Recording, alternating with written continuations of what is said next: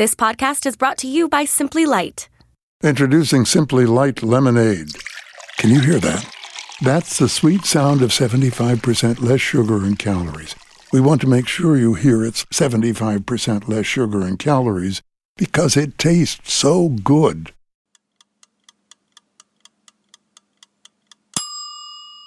Welcome to The Feast. I'm your host, Laura Carlson, and we're bringing you stories from the best meals of history.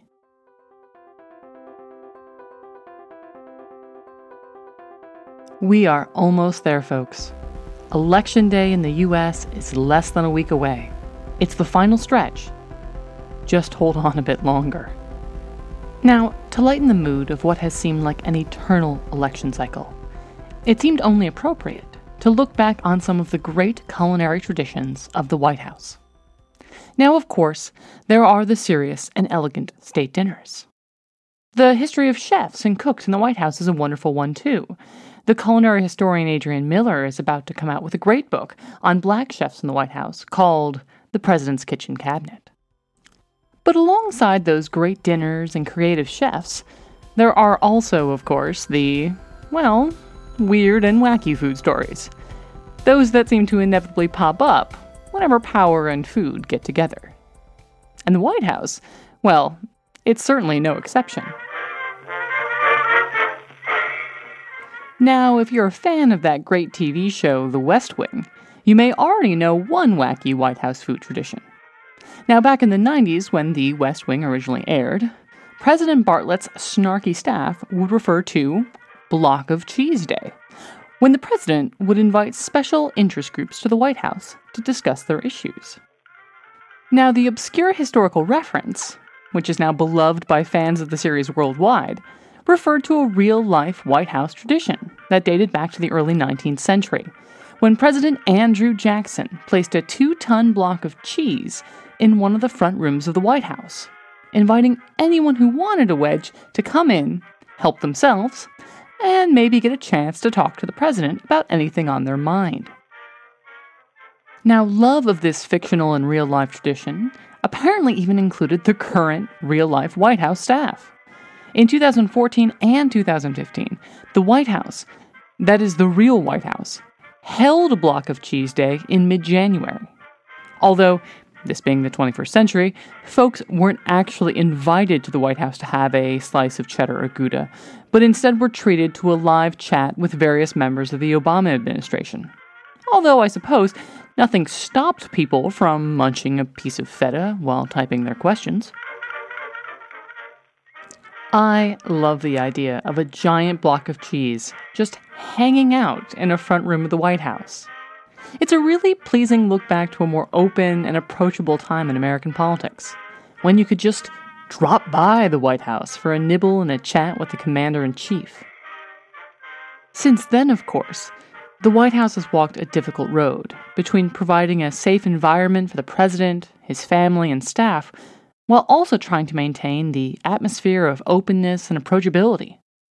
And it's been no easy feat to try and keep the perfect balance at all times. The Secret Service over the years have floated and eventually rejected a host of additional security measures to the White House. Barbed wire, electric fences, even a moat. Yes, a moat. But all inevitably were rejected because they would have gotten in the way of the perception of the White House as an open, accessible, democratic government building. One in theory, open to any citizen who wanted to voice an issue, or maybe just looking for a tasty, cheesy snack. So thanks to the West Wing and the Obama administration's apparent love of cheese, many folks today might have heard of Jackson's hunk of cheese. But by no means was it the first oversized cheese gift in U.S. history. Back in 1786, during the Revolutionary War, the grateful whalers of Nantucket sent a 500-pound cheese to General Lafayette, apparently in recognition of his efforts to reduce French taxes on American whale oil. Now, I'm not sure why cheese was deemed the appropriate thank you gift in this case, and it's also completely unclear what Lafayette did with all the cheese. Regardless, this first thank you cheese seems to have prompted a whole wacky tradition of giving strange and oversized gifts to American leaders, a tradition that has lasted to modern day. For example, if you've seen the movie National Treasure, you'll know that Queen Victoria once gave President Rutherford B. Hayes a desk made from the wood of the British ship, the HMS Resolute, now known famously as the Resolute Desk.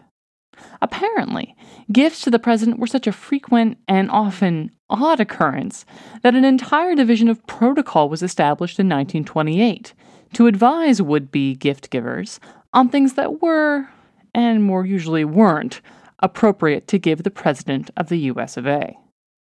This was even more fully developed in the fully fledged Foreign Gifts and Declarations Act of 1966, sponsored apparently by some particularly generous offers from Saudi Arabian princes to bestow upon the commander-in-chief expensive cars and some thoroughbred horses.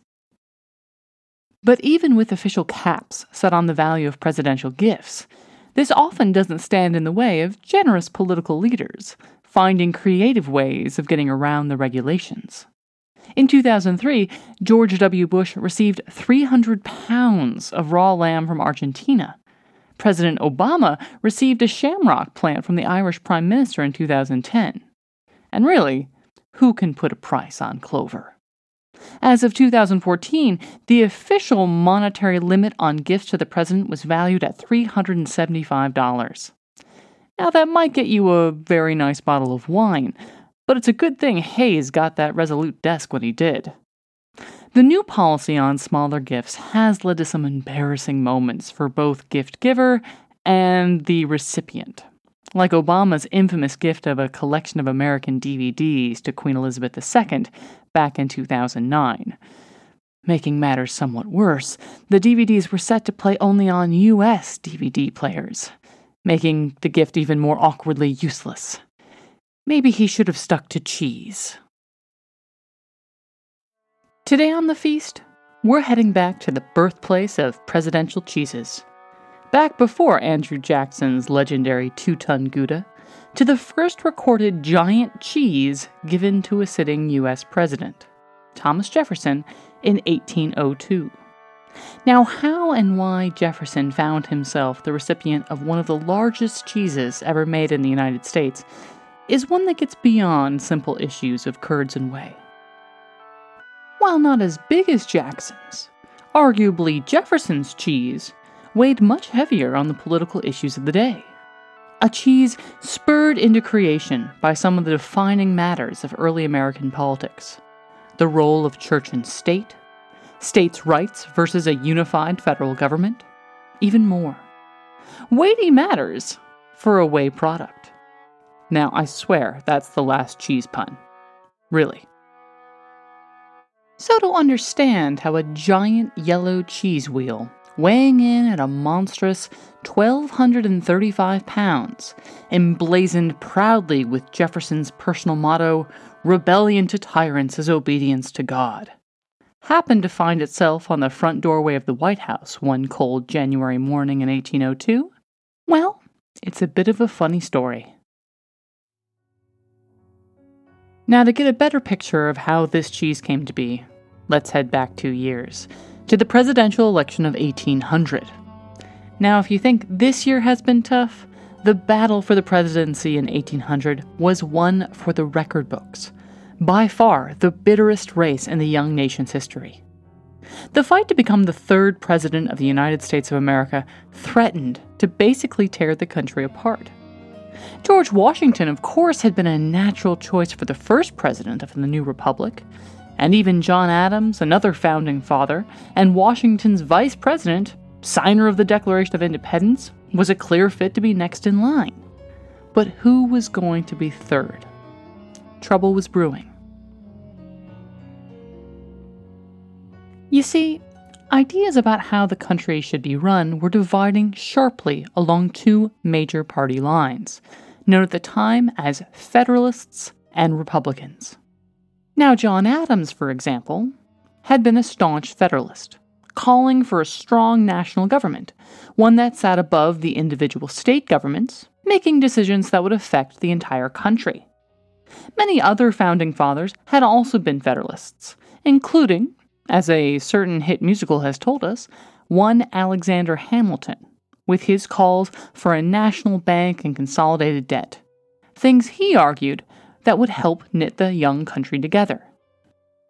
Now, on the other side of the aisle were the Republicans.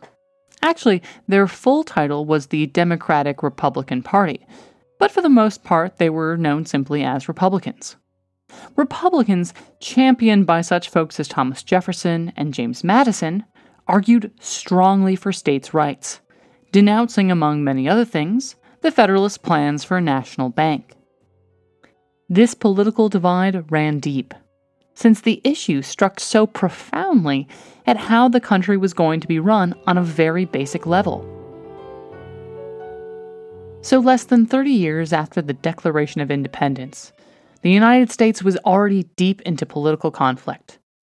The Republicans had lobbied hard to win the presidency away from John Adams and his Federalists. Now the fight was between two Republicans, Thomas Jefferson and Aaron Burr, one destined for president, the other vice president.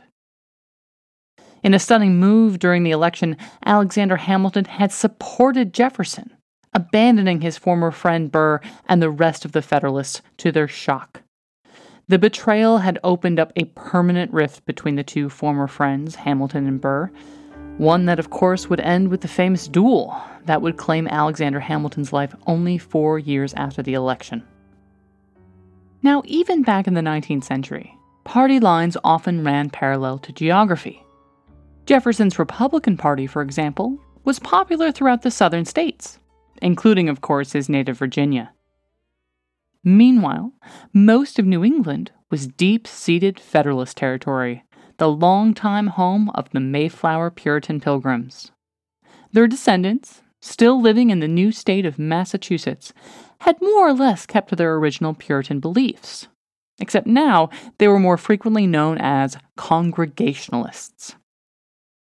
And many of Massachusetts' laws had been written to support the faith of its early colonists, supporting the Congregationalist church through local taxes, sometimes going so far as to fine or even imprison any preacher who wasn't part of the Congregationalist faith.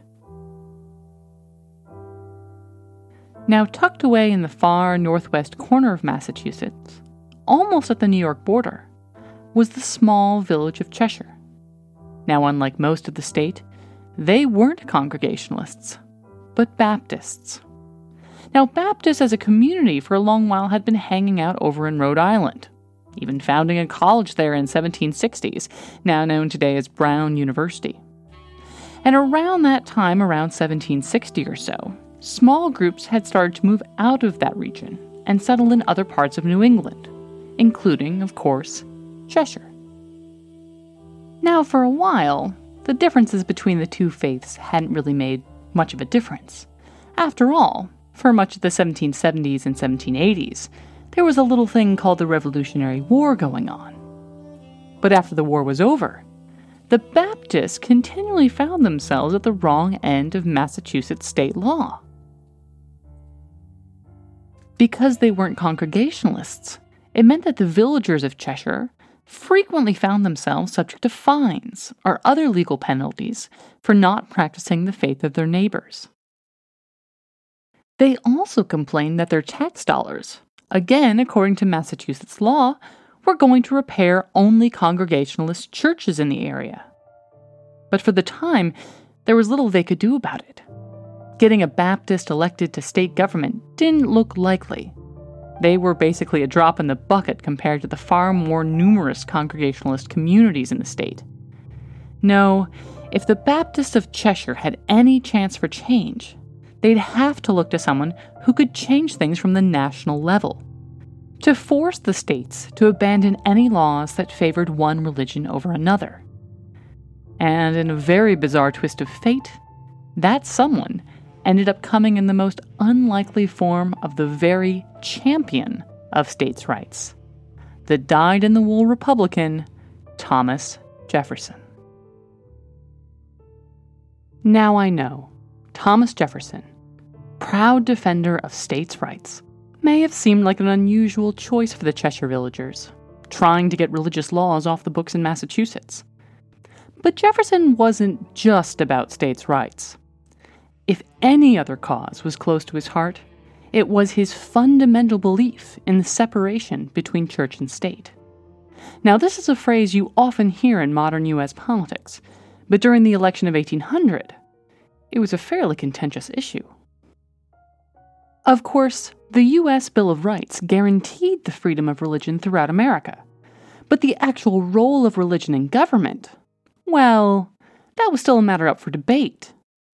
Jefferson, whose own religious allegiances were murky at the best of times, had continued to argue strongly that religion had no role in government, a view not exactly popular in much of the Federalist North. But Cheshire was all in.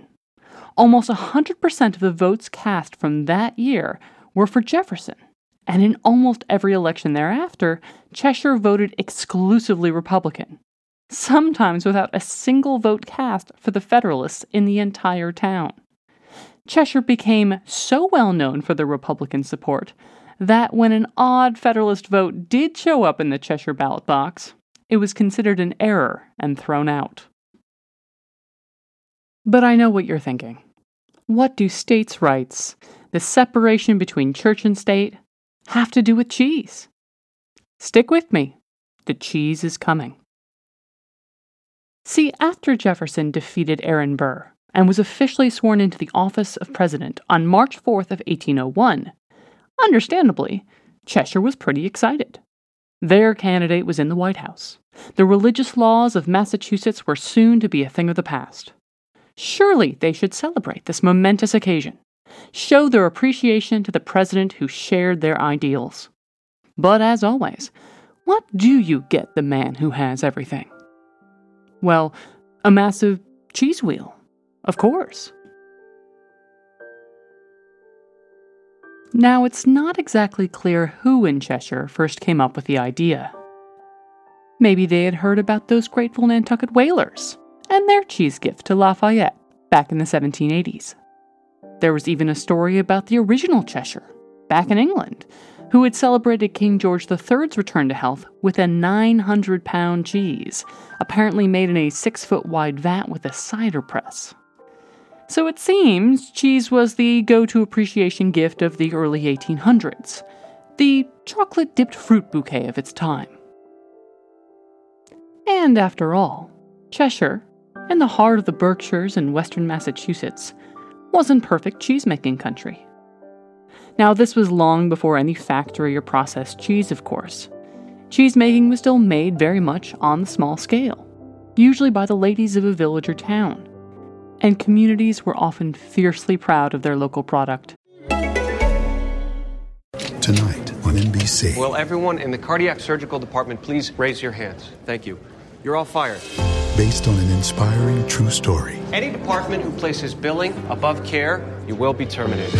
One doctor will break every rule. Just tell me what you need, what your patients need. To inspire a revolution. Let's get into some trouble. Let's be doctors. Again. From the network that brings you This Is Us, New Amsterdam. Tonight on NBC. This podcast is brought to you by Simply Light. Introducing Simply Light Lemonade. Can you hear that? That's the sweet sound of 75% less sugar and calories. We want to make sure you hear it's 75% less sugar and calories because it tastes so good. Just like today, claims about the superior quality of the local cows, the terroir of a particular meadow where they grazed, its unique weather and soil, all went into friendly rivalries about who could make the superior product. Presenting a homemade cheese to the president at the White House would not only be a great sign of Cheshire's approval of Jefferson's ideas about church and state, but it would be the public relations coup of the century, a way to show off Cheshire's dairy prowess on the national level. Although the people of Cheshire had probably been making cheese for decades, making a single giant presidential cheese understandably needed a bit more preparation than usual. They would need not only all the cows in Cheshire for the task, but more importantly, they would need a gigantic cheese press to form the thing. Also, the cheese would need time to age. Even if they had started planning in March of 1801, right after Jefferson's inauguration, there would be no reasonable way to get the cheese ready before January of 1802 at the earliest. And then, of course, there would be the whole matter of getting the cheese to Washington, not exactly next door to northwestern Massachusetts. And really, there's no better way to enjoy a New England winter than moving a giant 1,200-pound cheese from state to state. Now a number of tales have come down about just how much preparation went into this cheese. A formal census, for example, was taken of all the cows in Cheshire, around 900 in total. Later, Cheshire villagers would proudly state that they had only used good Republican cows to make the presidential cheese. No Federalist cows allowed. But in order to make the cheese, all the cows would have to be milked more or less at the same time, with the curds going into a giant cheese press. Well, that was the other issue, of course. Where on earth was Cheshire going to find a press big enough for the project? On this, they seemed to take a page from their counterparts in England, who had used a hard cider press for their cheese to King George. Now, thankfully, Cheshire's villagers were also fans of a stiff drink now and again.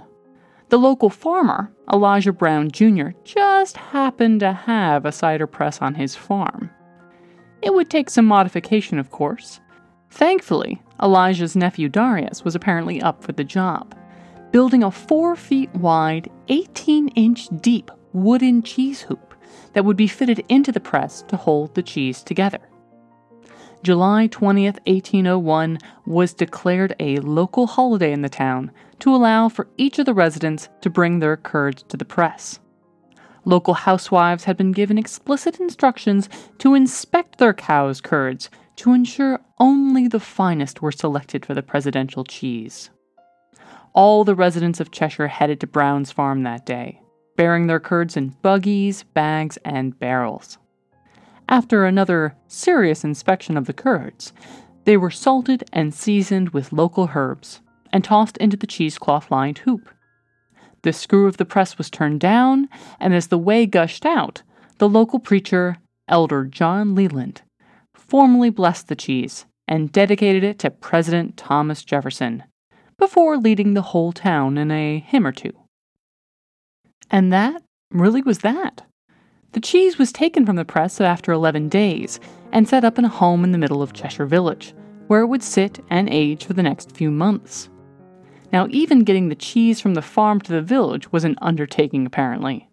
The town was so thankful the cheese had survived the journey, they held a community feast to celebrate. But for the most part, their job was done.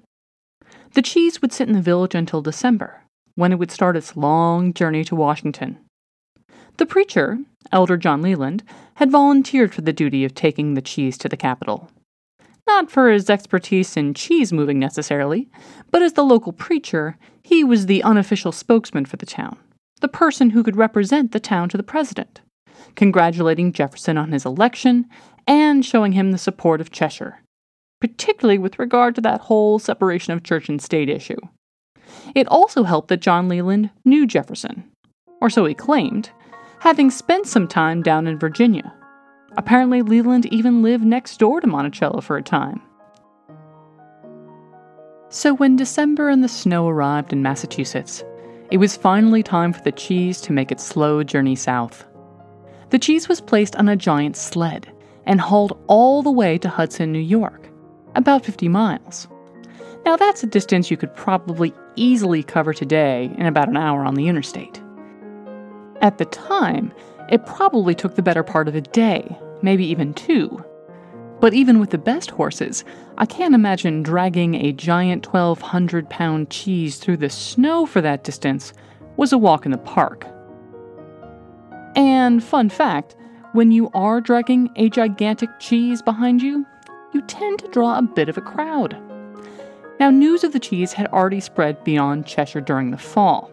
A nearby town newspaper seized upon the cheese story, writing a biblical-style account of its creation in late September, calling it the Great Cheese.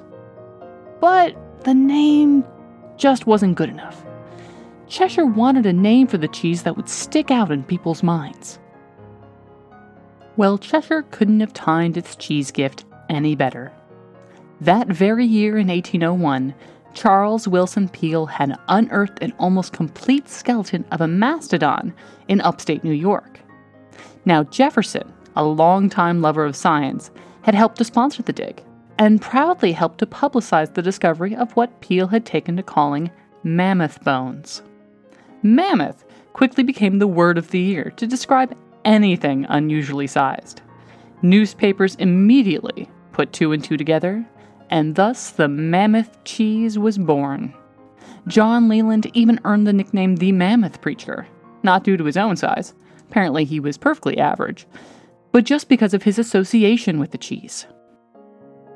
So as Leland and the Mammoth cheese traveled south, even more people learned about the story, often turning out just to watch the sled bearing the massive dairy product go by.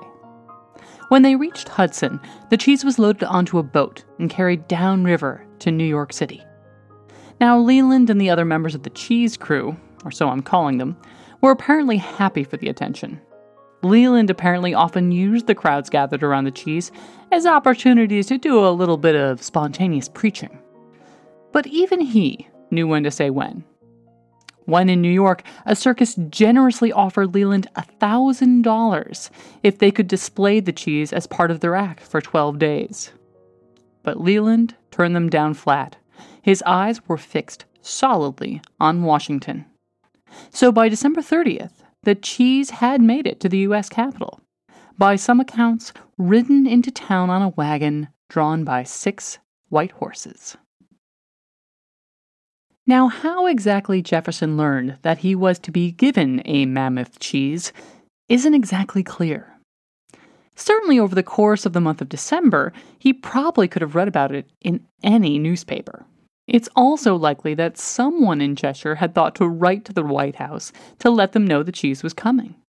But when Leland and his cheese crew finally arrived in Washington, it probably did occur to them that they might not want to just ride up to the front gates of the White House unannounced. Leland had wanted to present the cheese formally on New Year's Day, which gave them about 2 days to plan. Now, in one story, which sounds much more like a tall tale, one of the wagon drivers from Cheshire who had accompanied the cheese impetuously drove to the White House by himself, knocked on the door, and somehow ended up securing an audience with President Jefferson that very day. Now, according to the story, Jefferson was so delighted that the wagon driver had been worried about catching the president unaware with the cheese. In any case, the formal cheese-presenting ceremony was scheduled according to Leland's wishes on January 1st.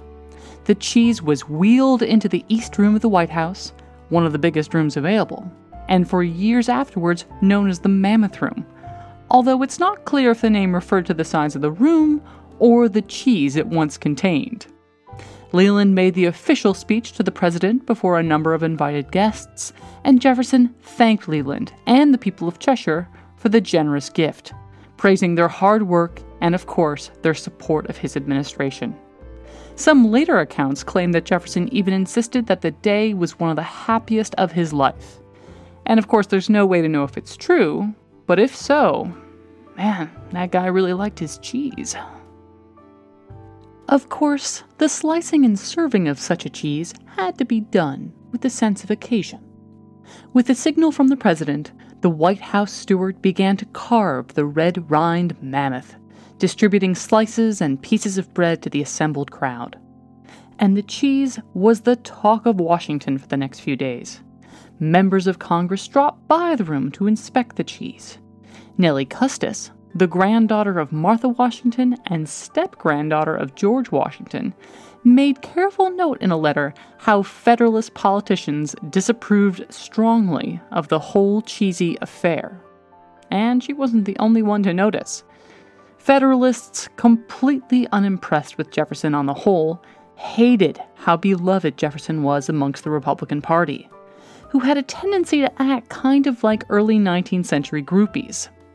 The cheese stunt was just the latest in a whole series of what they saw as ridiculous hero worship, in their eyes, an entirely inappropriate attitude towards a democratically elected leader.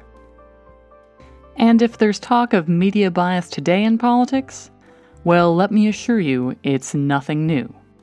Many Federalist-leaning newspapers pounced on the chance to lampoon the cheese as a symbol of everything wrong with the Jefferson administration. The Philadelphia newspaper, called the Portfolio, even composed a poem about Jefferson and the cheese. In the poem, Jefferson compared the cheese to his own failings as a president. Like to this cheese my outside smooth and sound, when naught but rottenness within is found. Okay, I didn't say it was a particularly good poem.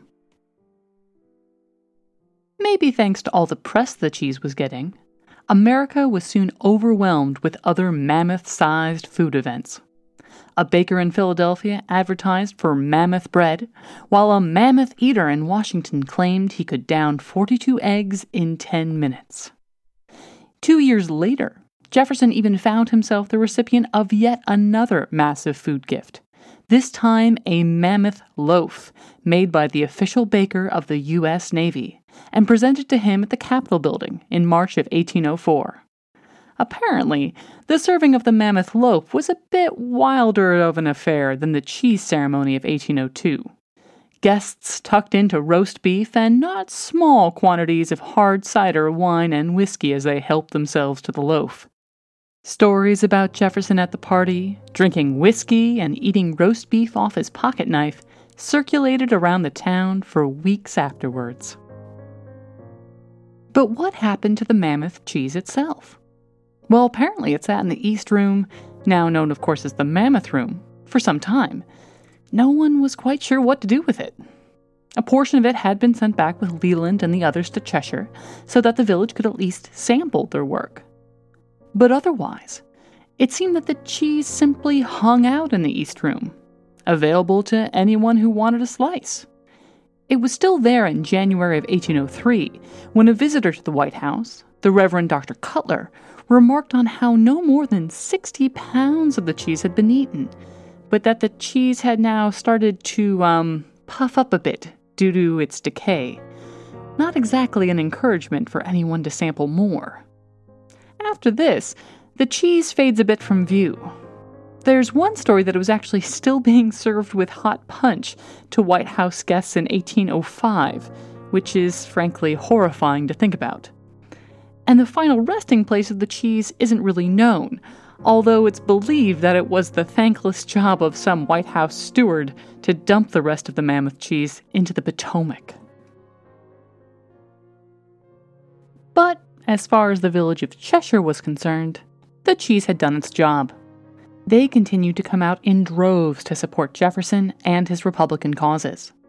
The separation of church and state, of course, would become a benchmark of Jefferson's presidency, a belief encapsulated in his letter to another Baptist community of New England in 1802, dated ironically to the very day Leland and his band of Cheshire villagers presented him with the mammoth cheese. In that letter, we find the first examples of the actual phrase, a separation of church and state. We'll put up a link to that famous letter on our website at www.thefeastpodcast.org. And although the trend of mammoth-sized foodstuffs kept up for a few years after the mammoth cheese, it seemed that the tradition of giving dairy products to the president waned for a few years. Until, of course, the age of Andrew Jackson and the famous block of cheese day was born in the 1830s. John Leland and the mammoth cheese remained a beloved piece of Cheshire history. In the 1940s, a life-size concrete replica of the original cider press that made the cheese was erected in the middle of town. It's faded a bit in glory nowadays, apparently now defaced and located behind a bus stop bench, according to the University of Missouri scholar Jeffrey Pasley, who has done some great work on the history of the mammoth cheese. We'll put up a link to his work and some photos of what remains of that monument on the website. If you're interested in learning more about the great history of presidential and election food in the U.S., there's some great work out there, and not just about cheese. The Owl Bakery in Asheville, North Carolina is spreading the word about the great American tradition of the election cake. Now, if you need a few sweet reasons to get out the vote on Tuesday, you can read all about their work and snag a few free recipes on their website, owlbakery.com. On the other side of the coin, did you know early American voting booths often offered free hard cider and whiskey to voters? Given this election year, maybe it's high time to revive that tradition. But, Feast listeners, at least you know my vote. Bring back the presidential cheese.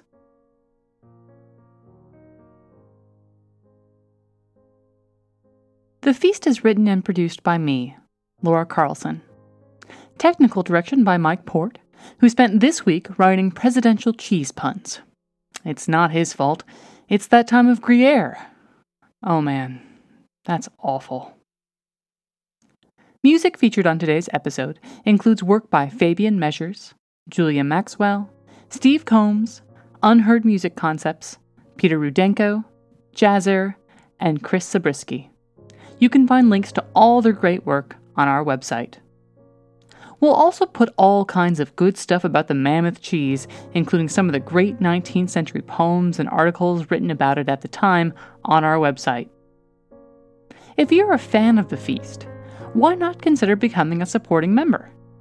Find out how to keep the show running by visiting our Patreon page at www.patreon.com/feastpodcast.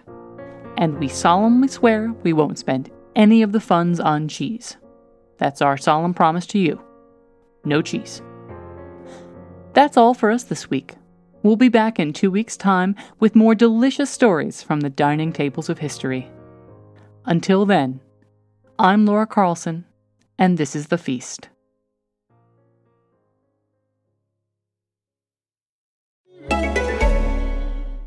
Tonight on NBC. Will everyone in the cardiac surgical department please raise your hands? Thank you. You're all fired. Based on an inspiring true story. Any department who places billing above care, you will be terminated. One doctor will break every rule Just tell me what you need, what your patients need. to inspire a revolution. Let's get into some trouble. Let's be doctors. Again. From the network that brings you This Is Us, New Amsterdam, tonight on NBC.